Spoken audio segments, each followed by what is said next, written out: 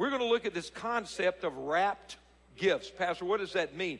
Well, for so much of what we do today in society and culture, it's all about the show, isn't it? It's all about the image. It's all about the facade.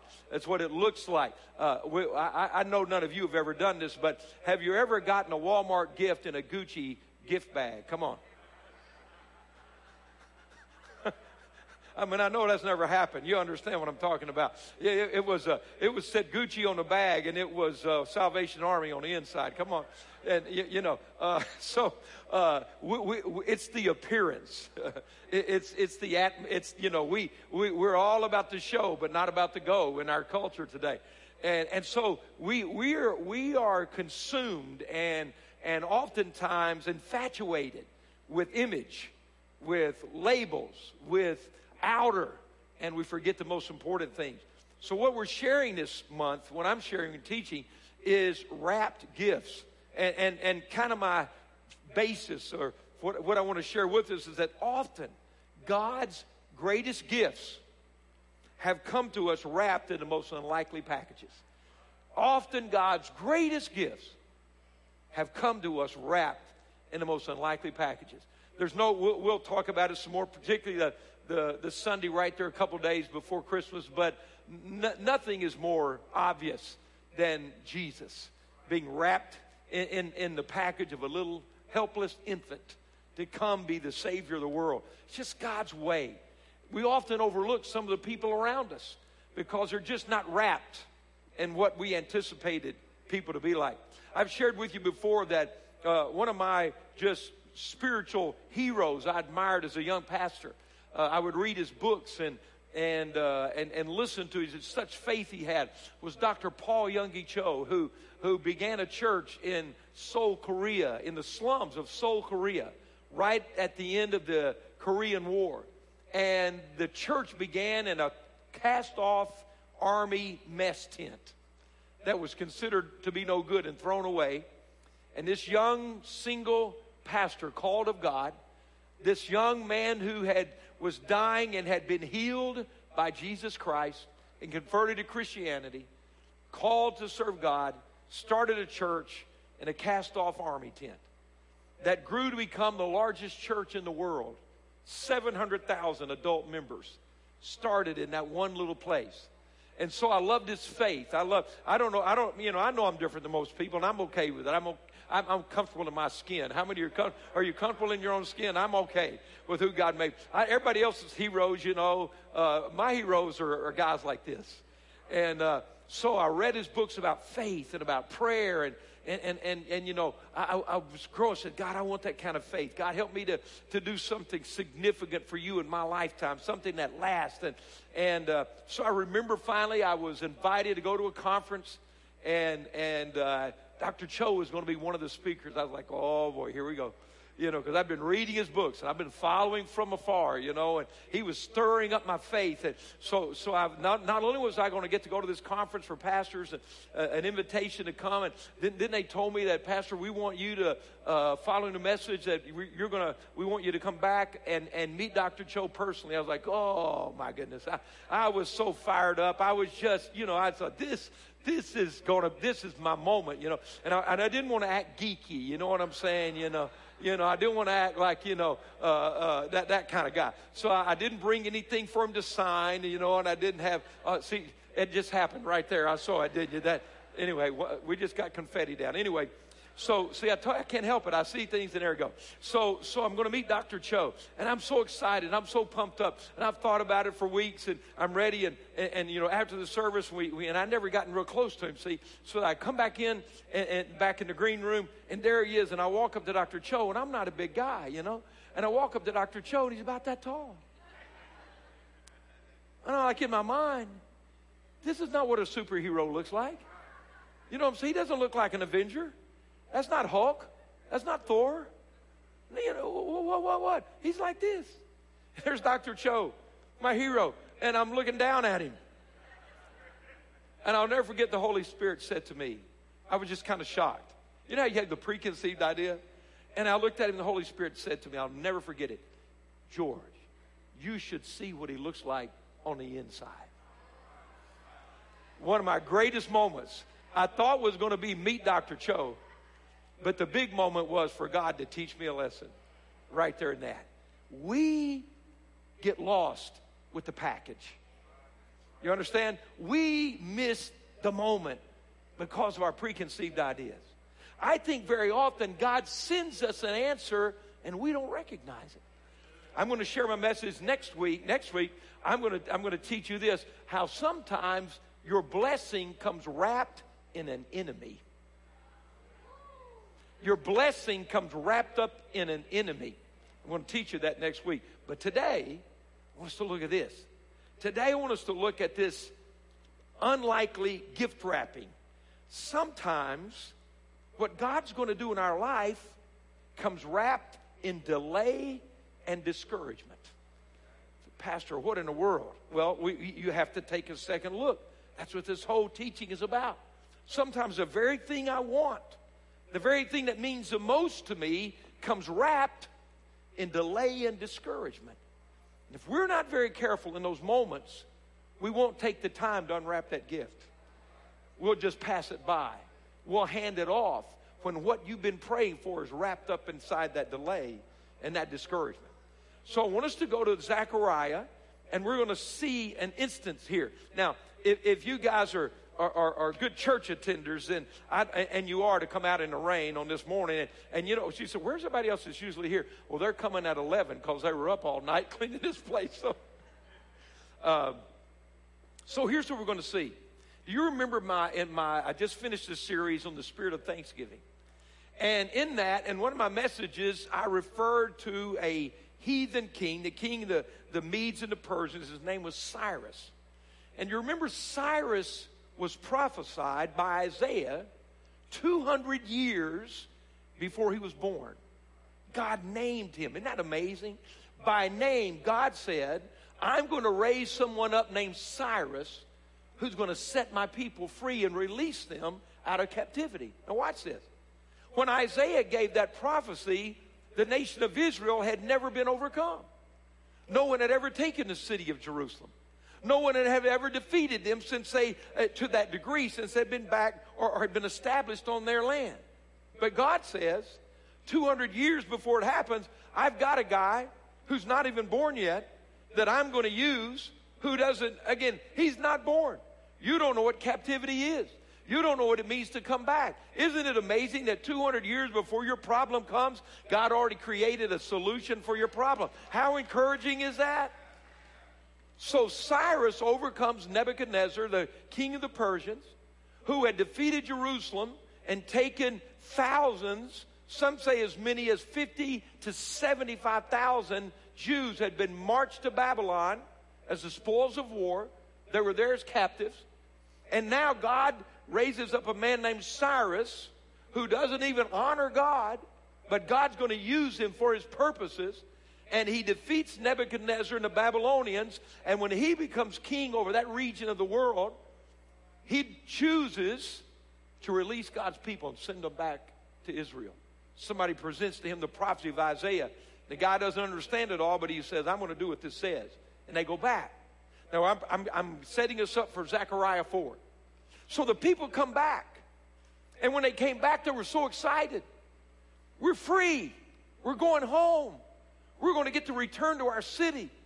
And when they came back there, all of a sudden, they were reminded how utterly devastated Jerusalem was. The Babylonians that had defeated them and taken them captive had destroyed the city. They had burned it. They had destroyed it. And Solomon's great temple had been torn down to the ground. But they said, that's okay, because God put us here, and we've got a dream to rebuild our city, and we're going to build the altar and then build the temple around it, and life is going to be good again. And here we are in Zechariah chapter 4, and 12 years later, they still haven't rebuilt the temple. They had started off excited. They had a dream and a vision. We're going to rebuild our city. We're going to rebuild our temple. We're going to worship God. 12 years later, it's over. They'd stopped building. They'd given up. They'd been discouraged. And God raised up a prophet. How many are thankful God has a word for us when we need it the most? Maybe today God will use me in your life like he did this prophet and cause you to look one more time at that dream you have that's been wrapped up in delay and discouragement. So what do we need to hear when our dream is wrapped in the package of delay? What do I need to do to open that package up that's holding this thing that's so important to me, okay? Let's look in Zechariah 4. And I want to do this from the Amplified Translation. Let's see this. Read along with me. You may or may not have that on your device, or you may not have the Amplified Translation, but let's look right here. This is the prophet Zechariah sharing the word of the Lord to Zerubbabel, the governor over Jerusalem at this time, all right? He says, then he said to me, there had been this, in the vision he had given him, there were these the candlesticks, lamps. And he says, this continuous supply of oil, which represents the Holy Spirit. Someone say continuous supply. Come on. Huh? Never runs out. This continuous supply of oil is the word of the Lord to Zerubbabel, Prince of Judah, saying, okay, what did he need to be reminded? Staring at delay and discouragement. Are you listening to me, church family? Because if this word for him is for you and I today. Anybody ever had to wait on something? Anybody ever delay? Anybody got something right now wrapped up in delay? And if you look at it too long, it becomes what? Discouragement. And if you look at discouragement too long, so what does it mean to be discouraged? It means my courage left me. I've been discouraged. It's like being disemboweled. My heart was taken. I've been discouraged. I know a lot of people who used to be very courageous. Come on. Remember when you first got saved, how courageous you were? How reckless your faith was. Come on, how many know what I'm talking about? I'm not scared of reckless Christians because I know a bunch of dead ones. I'm never intimidated by fired up, Holy Ghost, radical, faith-believing Christian. They don't intimidate me because I got enough sitting on the bench. They need to mix them together. It'll all work out in the end. Come on, how many know what I'm talking about? I've got enough people that are petrified that I'm not worried about the electrified. Come on, you understand what I'm saying? So it's all going to work. So look at this. So he says, it's not by might. What do I do when I got to the point where I'm so discouraged by my weight that I want to give up? What's the first thing God says to us? He says, I want to remind you that it's not your ability that's going to get this thing done. I want to remind you it's not another human being that's going to get this thing done. I need you to get your eyes off your current situation. And the first thing God says to a person whose promise is wrapped in the package of delay and discouragement is it's not by might and it's not by power, but it is by my Spirit, whom the oil is a symbol that never stops, says the Lord of hosts. Not by might. Come on, let's say that. It's not by might. It's not by power, but it's by my Spirit, says the Lord. Some of you need to get your mirror out and look at it and say, it's not by might. It's not by power. It's by my Spirit, says the Lord of hosts. Listen, when you've called everybody on your phone and they couldn't help you. When you've been through everything and it ran out. When your checkbook's empty, when you got a pink slip, when nobody called you back, when nobody liked you on Facebook, nobody responded to your Twitter, nobody knows who you are. It's not by might. It's not by power. It's by the Spirit of the living God. Sometimes you've got to get to a place when all you have is God. But when all you have is God, you're going to discover all I needed was God to get me from point A to point B. Sometimes that package that looks like the ugliest, worst thing I've ever seen in my life is wrapped around the best thing you'll ever discover in your life, that God is there when nobody else is there. I'm preaching too soon. I shouldn't have started on the first verse. Well, let's go to verse 7. So he said, so the first thing he did is say, we need to be reminded about who's in charge here. I need to remind you about who sent you back to the city and who delivered you from captivity. It wasn't a man, it was the hand of God. It wasn't Cyrus. God said, I just used, I don't have time. I don't have time to talk about that. See, he said, it wasn't about Cyrus. It wasn't that he was bigger than Nebuchadnezzar. It wasn't he was greater. It was just who I use. But it's by my Spirit, says the Lord. It's by my Spirit. Then he says this. Now let's look at the problem again, okay? So let's get our focus right. Get your perspective right. Then he says, what are you, O great mountain of obstacles before Zerubbabel? Look at this. I love this. Who will rebuild the temple? See the word of the Lord. He said, look, I told you you're going to do it. You're going to do it. I had forgotten what I promised you. So who are you, great mountain of obstacles before Zerubbabel, who will build the temple? You will become a plain, insignificant. All right, so let's stop there. So here's what he says. There's a mountain that's caused the delay and the discouragement. It's real. It's there. The thing that had stopped the rebuilding, there were two things. One, they hadn't counted on was the absolute rubble that was everywhere they came. I mean, the city was devastated. They couldn't begin to rebuild the temple until they cleared out all the trash left from the devastation. And can I tell you, you need to be patient, because here's what I've learned. When you allow God into your life, listen, sometimes we've been making bad choices for 30 years, and then we want God to put it all together in 30 minutes. There's some garbage that has to get out so God can find something to build what he wants to do. Sometimes it's demolition before it's rebuilding. How many understand what I'm saying? Sometimes the garbage truck comes by before the blessing truck comes by. Sometimes we've got to unload some things, are you with me? Because they're in the place of the next thing God wants to do. Sometimes I've got to be willing to go through the clean out before I can have the build up going on in my life. There's some rubble. See, it's kind of like this. The Bible's very clear. There's a process of sowing and reaping, right? Sowing and reaping. Now let me give you some help. Most of the trouble in our lives that people want to blame God with or for is really just the result of seeds we've been sowing. Are you with me? We've been doing this, and unfortunately, the crop's coming in. Now, here's what happens when you become a Christian. The good news is you stop sowing, pardon my language, those stupid seeds. You get a brain. You grow up. You begin to look at life. So the good thing is that when you accept Christ, you stop sowing, and I'm sorry, I shouldn't have said that word. The irresponsible seeds that you had sown before. So the good news is you stop that sowing, and that crop's going to stop coming in the future of your life. But before you got saved, you'd already planted a lot. Are you with me? I hate to tell you this. You planted it. Some of it's coming. I just have to be honest. Some of it's coming. Okay? All right, listen. You spent every dollar you ever made and borrowed 15 times what you've ever made, and you got in debt and you're in bankruptcy. I'm going to tell you, I got to be straight with you. You can give your heart to Jesus today, but I'm not going to promise you're going to drive out and your car's going to be full of money. I know Jesus loves you, but the judge may not.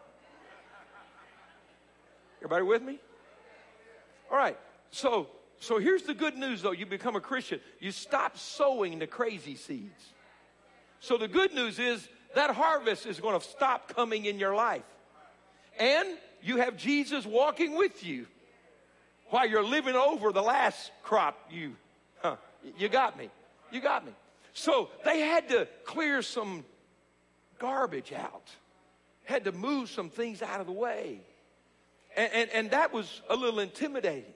And then while they're trying to do that, all the people who had been living on their inheritance, the Samaritans that had come in and the others that were living there that didn't belong there, who wouldn't have been there had they not failed God and been taken away, now those people began to intimidate them. There will always be somebody, when you make up your mind to live for God, that will tell you this isn't going to work. You're never going to make it. God's not going to answer that prayer. It's not going to work for you. It's not going to happen. So they're having to get rid of, see, we like to build the temple, but we don't enjoy clearing out the garbage before we get started. Everybody likes to build the temple. Nobody likes to clear out the garbage. See, we don't like that stage. We don't want to go there. So while they're we want to build the temple. We want to worship God. We want our temple back. But he says, we're going to do that. But while they're cleaning this out, then other people start saying, this ain't going to work. This ain't going to work. You people don't know what you're doing. What do you makes you think you can get this thing built back? So now they're having to clear the garbage, and they're being intimidated and harassed and opposed by these people. And finally, their own people get discouraged. Say, I know we need to build a house of God, but I need somewhere to live. And Haggai, who prophesied, we'll read in a moment here, at the same time, God sent 2 prophets to Zerubbabel, Haggai and Zechariah. And people began to say, well, look, man, I know God said it, but you got to be careful using that conjunction in your life. Got to be delicate how I say that. You got, I know God said this, but I know we need to build a temple, but and hey, look, Zerubbabel, we're going to get back to you on this, but I got to get my house done over here. All right, let me get my house built. I'll get back. And this one said, Zerubbabel, and we can make it sound spiritual. Come on, listen, everybody with me? Now, Zerubbabel, I want to be a big donor to the temple project. Okay. So I got to get my business built over here. And once I get my business built, I'll get back with you on that temple. Because I'm going to be a donor. Barry, look, come on, it's all right. I want to be a big giver to the temple. I'm telling you, listen, man, I got a plan. I'm going to be a big giver. But and so once I get my business built, I'm going to get right back with you on this temple thing. You got me? I got you, man. I got you. All right. Got you. Don't worry. 12 years later, they've all quit. Zerubbabel was looking at that temple. They'd built the altar. They'd laid the foundation. That was done. Nobody had showed up for years. 12 years. And God told him, you're going to build this thing. And there's nobody to help him. And some of us sit here today and carry a promise inside of us. And God said, I'm going to do this. It's going to happen. This is what my plan is. This is what we're going to do. And that promise has become wrapped in a delay and a discouragement. We're trying to make this thing happen, and we're thinking about the miracles that God has done, and so we come back here. But can I help you? He said, this mountain is going to become a plain. That mountain, he said, I'm going to level it. This mountain you can't get over. I'm going to make your highway out of that mountain. I'm going to knock down what stopped you, and it's going to be your step to the next thing in your life. I'm not through with you. He says, look at this. And he, Zerubbabel, will bring out the capstone of the new temple with loud shouts of grace, grace to it. The capstone. Oh, that's like the bow on this package of discouragement. The capstone. In building these temples, all the stones were carved in the beginning.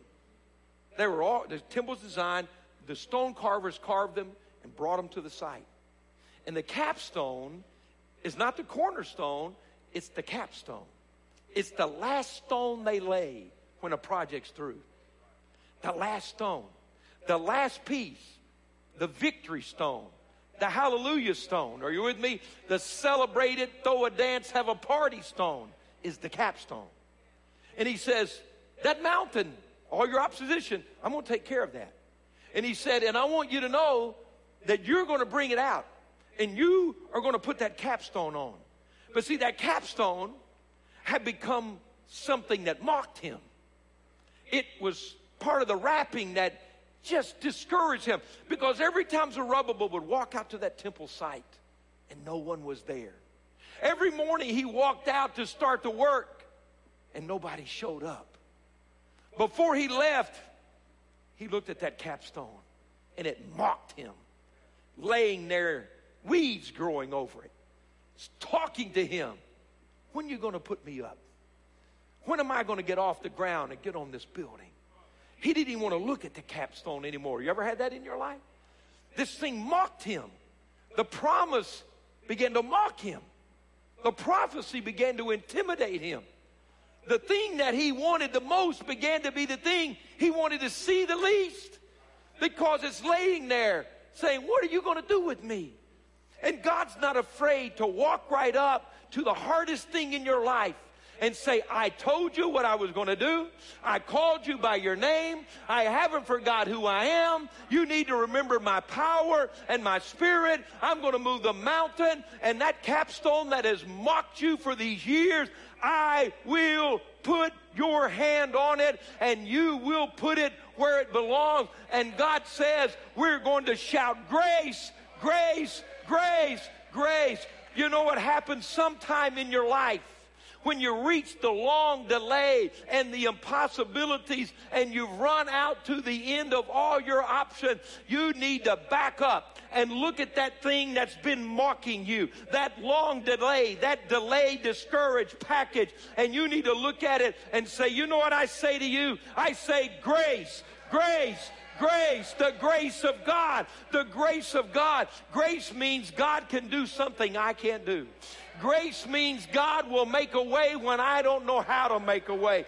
Grace means it's not over till God says it's over. Instead of running from our wrapped up packages, we need to walk up to them and say, I say the grace of Almighty God.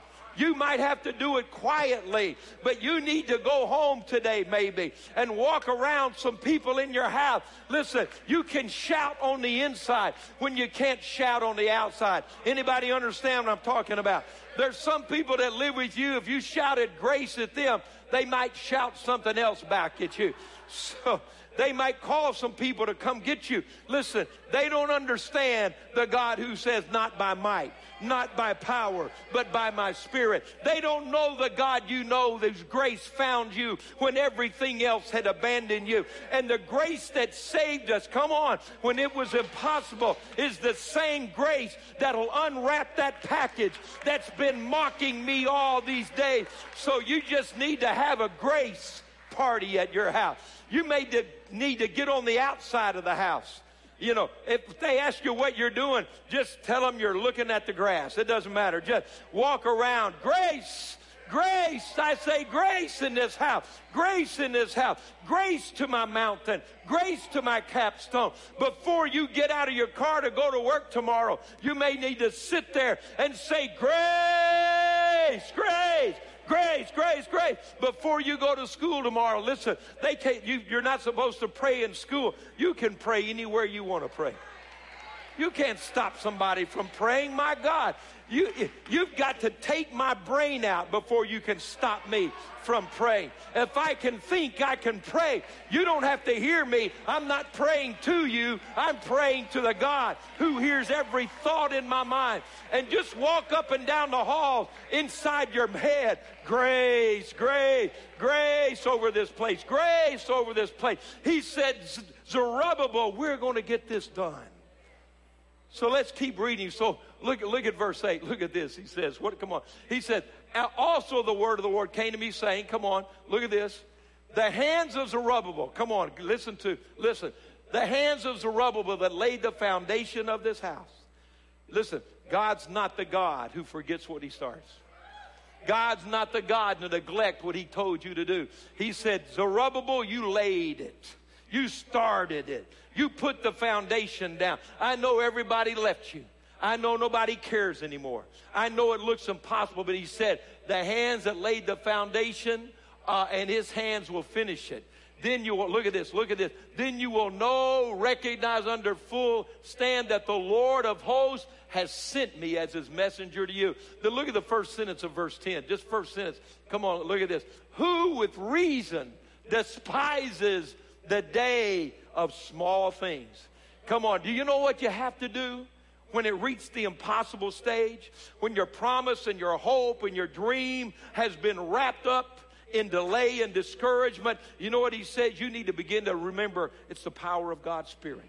You need to remember it's by the grace of God. You need to shout grace at some of your mountains. And then he says, look, you are the one that started it. God put you to this. He's not only the Alpha, the starting God. He's who else? He's the Omega. He's the finishing God. Hebrews 12 says, he's the author and the finisher, the perfecter of your faith. He's not the destroyer of your faith. He's the perfecter of your faith. So your hand started it. your hands are going to finish it. Your hands are going to put the capstone on. You're going to see the faithfulness of God in the land of the living. You're going to see him do what he said he would do. And he said, don't ever despise the small beginnings. What does that mean? You and I, looking at this package wrapped in delay and discouragement, must, listen to me, start doing something about it. Start the small thing. See, they had reached a place of discouragement paralysis. Nobody came to work on the building anymore. They had given up. Nobody did that. It would be like, it'd be like an athlete that got hurt. And maybe a world-class athlete, maybe an all-pro football player, and he blew his knee out. And he's laying there in the hospital and his legs up like this. And boy, it'd be easy to be discouraged, wouldn't it? You start hearing you're never going to run again. You're never going to play again. You better hold on to that first contract, pal, because you're never getting another one. It's over for you. And you know how he gets back? You know how he gets back on the field? Little things. One therapy session at a time. One therapy at a time. Pastor Emilio recently had a shoulder surgery. You know, he likes to lift weights. And he said that there was one position where he was real proud of himself. He was lifting his arm up like this. And he said the therapist looked at him and laughed. He said, what? He said, I'm going to give you a 1 pound weight. And he said he put a 1 pound weight in my hand. He said, I couldn't pick it up. 1 pound. 1 pound. How do you get your mojo back spiritually? How do you get over those mountains and shout grace? You do one little thing. You do one little thing. You quit laying in that bed crying about what happened and get up and do something with where you are. Get up. You have to get up. You have to get up. You have to get up. Well, God hadn't answered my prayer. Well, pray another prayer. I don't know what the answer is. I'm going to get another word on this thing. I got to get up. I got to do something. I got to stop despising small beginnings. If I can't do it all in one day, I'll do what I can today. If it's not going to happen overnight, it's going to happen one step at a time. If I can't do it in a day, I'll do it in a week. If I can't do it in a week, I'll do it in a month. If I can't do it in a month, I'll do it in a year. If I can't do it in a year, it may take me 12 years. But God said it's not by might and it's not by power, but it's by his Spirit. And he told me, shout grace. And he said the hands that laid the foundation will be the hands that put the capstone in. And he said, stop despising your small beginning. Nobody else will applaud you. Nobody else is there. Crowds never come for the little things, but do the little thing.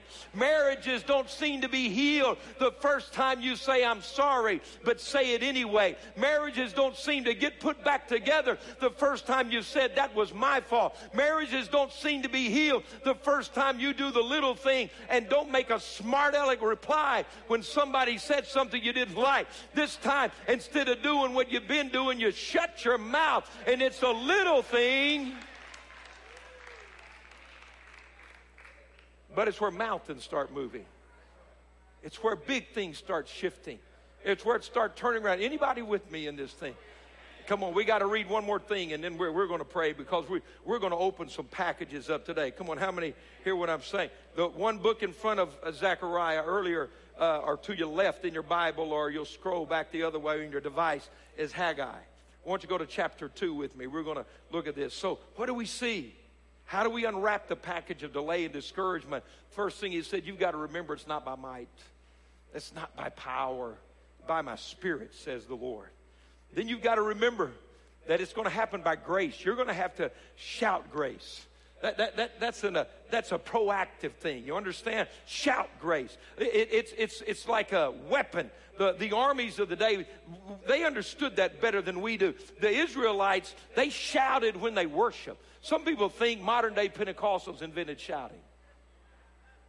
They shouted when they worshiped. The Jewish people did. They understood that. You know why? Because they understood He's the Lord of hosts. You know, every time that verbiage is in Zechariah, the Lord of hosts. That's who I am. Host is a term that always refers to the angel armies of heaven. That's a military term. I'm the Lord of hosts. I'm the God of the armies of angels in heaven. How many angels? Well, we read in Scripture that there are thousands times thousands and 10,000 times 10,000. In other words, you can't count them. He's the God of the angel armies. And people that believe that get aggressive. Come on, how many listen to me right now? See, sometimes maybe your little thing would just be start worshiping again. You know, what we do, we've got 1,300 excuses. You know what I'm saying? So we come to church and, you know, now we're, you know, I don't worship like I did, but, you know, I'm mature now. So that's what that is, huh? You mature. Spiritual arthritis is what you got. I'm mature now. I'm mature. That's it. Man, used to love, oh, I love you, God. Thank you for everything. Now it's just like. And we'll even kind of get in our head, well, yeah, look at all them praising like that. They'll find out. I don't have to do that. I'm mature now. No, you're dead. You're just dead. You're out of oil. You're drying up. Don't stare me down like that. So what happened? Maybe the little things you start worshiping again. Did you ever used to worship like this? Did you really ever used to do that? And now it's just kind of like, gee, let's get this thing going. Sometimes people think they're going to compliment me. I've heard them compliment me. They'll say, you know, Pastor, I don't really get into that whatever first stuff y'all do. But I really like your preaching. Wrong. My ego is not so bad I got to have something like that. You think that No. I'm just going to save your embarrassment. Don't do that, all right? Don't tell me that. I don't like that first stuff. Everybody's praising, shouting. Listen, if you got a continuous flow of oil, you got some worship in you. And the days you don't feel like worshiping are the days you need to worship the most. Now, everybody doesn't worship the same. They're different personalities. I don't mean you got to rip, run, and race, act like a racehorse around here. But I'm saying somewhere on the inside of you, there ought to be some worship in there. It needs to be something that says, I love God. Something that'll bring a tear to your eye, some joy in your spirit. Those Jews, when they worshiped the God of the angel army, they shouted, God, I love you, God. You know, that wasn't crazy. That was what you did. You just shouted. You know, they didn't shout at God. They shouted for God. They didn't go to impress people. You know, they weren't attending the church that looked best on their resume. They didn't go to church based on where I could make a business contact. They didn't go to church based on where I might hook up. They went to church because they loved God and they wanted to worship God. Worship God. We're too dignified now. We think worship, people actually in the American church look down their nose at people that worship like the Bible says we're supposed to worship. So, worship, shouted. When the armies ran out, that's how they fought. As they ran into battle, what they did, they shouted as they ran into battle. And there comes a time when you don't feel like it. The little thing may just be you get up off that place where you've been and you look at the enemy and you shout, grace, grace, grace. And the demons tremble and they say, my God, what are they doing right now? All right, Haggai 2, verse 1. Look at this. On the 21st day of the 7th month, the word of the Lord came through the prophet Haggai. Speak to Zerubbabel. Same guy. Another prophecy. And God was intent on this. Speak to him, son of Shealtiel, governor of Judah, to Joshua, son of Jehozadak, to the high priest, and to the remnant of the people.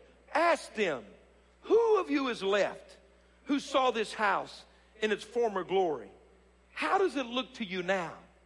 There are a few of the older people that as little children that had seen Solomon's temple. And what had happened, they were so locked in to comparing Solomon's temple to this one they were trying to build, that they were discouraging this one because it didn't look like that one. Are you with me? And sometimes you and I can't see what God's trying to do right now because all we can do is hold on to what was way back there. And sometimes your healing on the inside is going to be connected to you letting go what happened way back there. God can't heal you today if all you can see is what happened over here. If you don't let go of that pain, you can't receive this blessing. If your whole measure of God is good, it's what happened 30 years ago, you might be stepping all over the gifts He's trying to give you today, and you can't even recognize them. He said, you not only have the enemy opposing you, you're being your own enemy right now. How does it look now? He said, how does it look now? What does it seem to you? Like nothing? But now, be strong, Zerubbabel, declares the Lord. Be strong, O Joshua, the priest, the governor. Be strong. Be strong, all of you people of the land. Sometimes you just got to be strong. You got to have some courage. And what does he do? And what? Oh, work. Do something. Quit despising the small beginning. Get up out of your house and go lay some bricks. Move out of your discouragement. Quit talking about what you don't have. Do something with what you do have. Be strong. Go to work. Why? For I am with you, declares the Lord Almighty. This is what I covenanted with you when you came out of Egypt. Dear God. He said, your great-great-great-great-grandfather, I told him I was going to do this. I haven't forgotten what I said. And look at this. And my spirit remains among you. Not by might or power, by my spirit.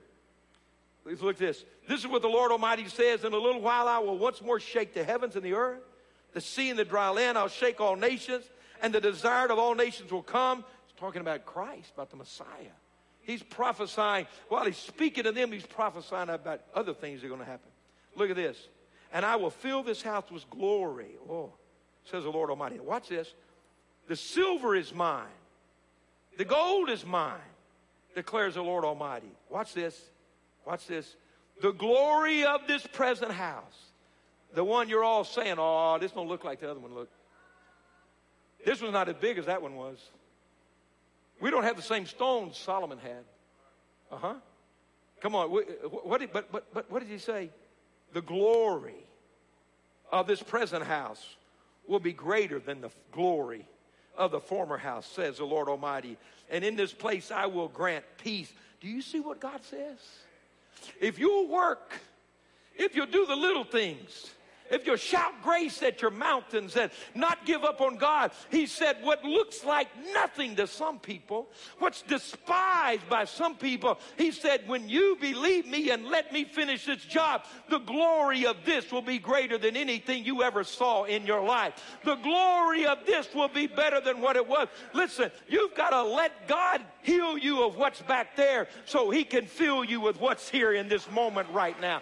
God wants his glory. Some things are broken and done and lost and gone, and they're never coming back. But God says, I'm not the God who can only do it one time in your life. He said, if you'll do right now, I'm going to make this better than that. I'm going to put the glory in it that's better, okay? I want you to stand with me. Come on, our worship team, come. We're going to open up some packages right now. I'm thankful today that it's not by might or power, but it's by the Spirit of God. I've run to the end of me a lot in my life. Anybody ever gotten to the end of yourself? That's not a bad place. The end of me is the beginning of God, right? We're going to grace. Shout grace, he said. Shout grace. Grace means I can't do it, but God can. Grace means it's bigger than me, and it's out of my reach, but God's got this thing. God's in control. God's in control. You're going to have to try this. You're going to have to believe it. We're going to have to give it an opportunity in your life. There's something God promised you, but it's wrapped up in delay and discouragement. How do we open it up? Not by might or power, by His Spirit. You shout grace at it. You back up and say, this isn't me, it's God that's going to do this thing. God's going to do what I can't do. I'm not going to despise the small beginnings, and I'm going to hold on to this, that the glory of this latter thing, of this present, what you're doing, is going to be far greater than anything you've ever done before. Christians that say the best is yet to come are telling the truth. That's not just a catchphrase. But you may have to be bold and do a little work to get there. Anybody with me right now? So what's my work? My work's to trust Him. My work is to believe Him. My work is to declare His word and worship when I feel like it and when I don't feel like it. Because I can't do it. God's going to do it by His Spirit. Can I challenge you to trust Him? Can I encourage you to trust Him? Could I encourage you to go back at that package that you left under the tree because it was wrapped so nasty? And go look at it one more time. There's something there God promised you. The hardest thing in life is to give up on a promise. But once you do, you never want to go. It's hard to go back and look at it again. It's hard to go back. You know, we tend to glorify the things of the past because they're not real anymore. You got what I'm saying? Yesterday can't hurt me again today. You know, it's just kind of funny. We do that with political leaders. We do it with people in our family. We do it with pastors. You know, while they're with you, you get to see all their wrinkles and warts and things. But then let him die, he becomes a saint. And the current guy that's real, trying to work it through, oh, what brother so-and-so did. Oh, he's not like brother so-and-so. He can't do what he did. Oh, Jesus. Well, the reason you like brother so-and-so so much is he's not correcting you anymore, and he's not teaching you the word and making decisions you don't like. He's in heaven because he's perfect now. Come on, don't shout me down. See, I'm it around here. There's never been, I don't have a predecessor here, so you got me. But someday I'm going to have a successor. Huh? And you know what? My prayer is that the glory of that house be greater than anything we ever did while I'm pastor of this church. And I'll be the biggest cheerleader and his biggest intercessor. And you know, maybe they'll let me out of here, up here in my walker every once in a while. And I'm going to still tell you, shout grace to it.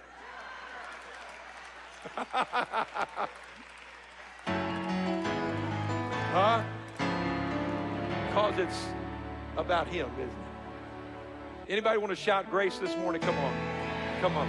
Come on. Come on. Whoa. Come on. Get the mountain in front of you right now. You got the mountain? Come on, get that mountain right here. Let's start saying grace. Grace. We say grace. We say grace. Grace. Grace. We say grace. Grace. Who are you, O mountain? Who are you, O mountain? We laid the foundation. We're going to put the capstone on. Grace. Grace. We say grace. Grace to the mountain. Grace to the mountain. Not by might, not by power, by my Spirit, Lord said. By your Spirit. By your Spirit. Grace. Grace. Grace. Grace. Grace. Grace. Grace. Grace. By your Spirit, God. By your Spirit, God. Hallelujah. Hallelujah. Hallelujah. Hallelujah. Hallelujah. Lord, we declare it's you and you alone. It's you and you alone, God. Thank you, God. Thank you, God. Oh, we're unwrapping some stuff right now. You know what you're doing? You're unwrapping that ugly package and found out the thing you've been looking for is right there. Thank you, God. Thank you, God.